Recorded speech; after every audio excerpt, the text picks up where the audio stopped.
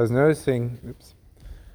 noticing that both readings seem to have a message that, on the one hand, can be misinterpreted, but on the other hand, if we understand the truth of our Catholic faith, the fullness of our Catholic faith, both in some way do say, like, knowing you are great, be small.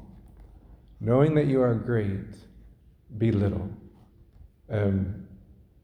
You could quickly take the gospel as a good reminder, like, let's avoid any attitudes remembering that God is God and we are not God, that we are the servants, like the Blessed Mother. Be it done to me according to your word. I am your lowly handmaid. She was great, but she was little. She made herself little. What was Jesus? God of all gods, the greatness of greatness. What did Jesus do? He made himself small, becoming the servant of the servants, the lowest of all. I think all these readings, like if we take them at face value, we might be thrown off like, wait, God wants me to be like a nobody, an unprofitable servant, useless. If I'm a woman in the first reading, oh my goodness gracious. Ashley, how'd you get through that? Man, just kidding. Although for what it's worth, this is actually a taking up again. It's kind of interesting to watch Paul say a second time now to Titus what he said the first time to the Ephesians about the beauty of marriage and the interweaving of that mutual submission one to the other. But there's something to be said for submission, for humility, for lowliness. But it starts with Jesus himself. He was in the greatness of all greatness. He shows us, look, choose the humble path.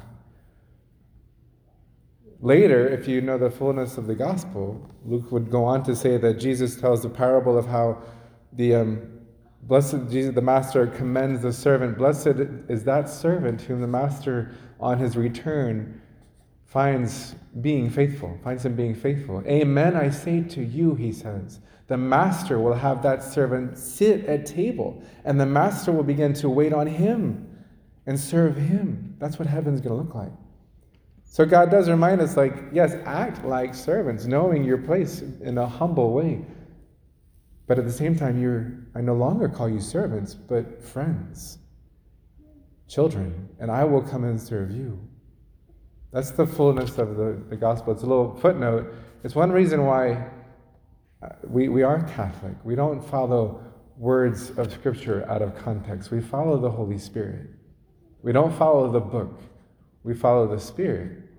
And it's the Spirit who guided St. Paul to, on the one hand, say, women, be under the control of your husbands.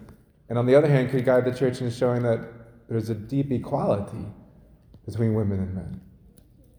Even though Scripture may not have the words every time to say it the same way consistently, the truth of the teaching is there.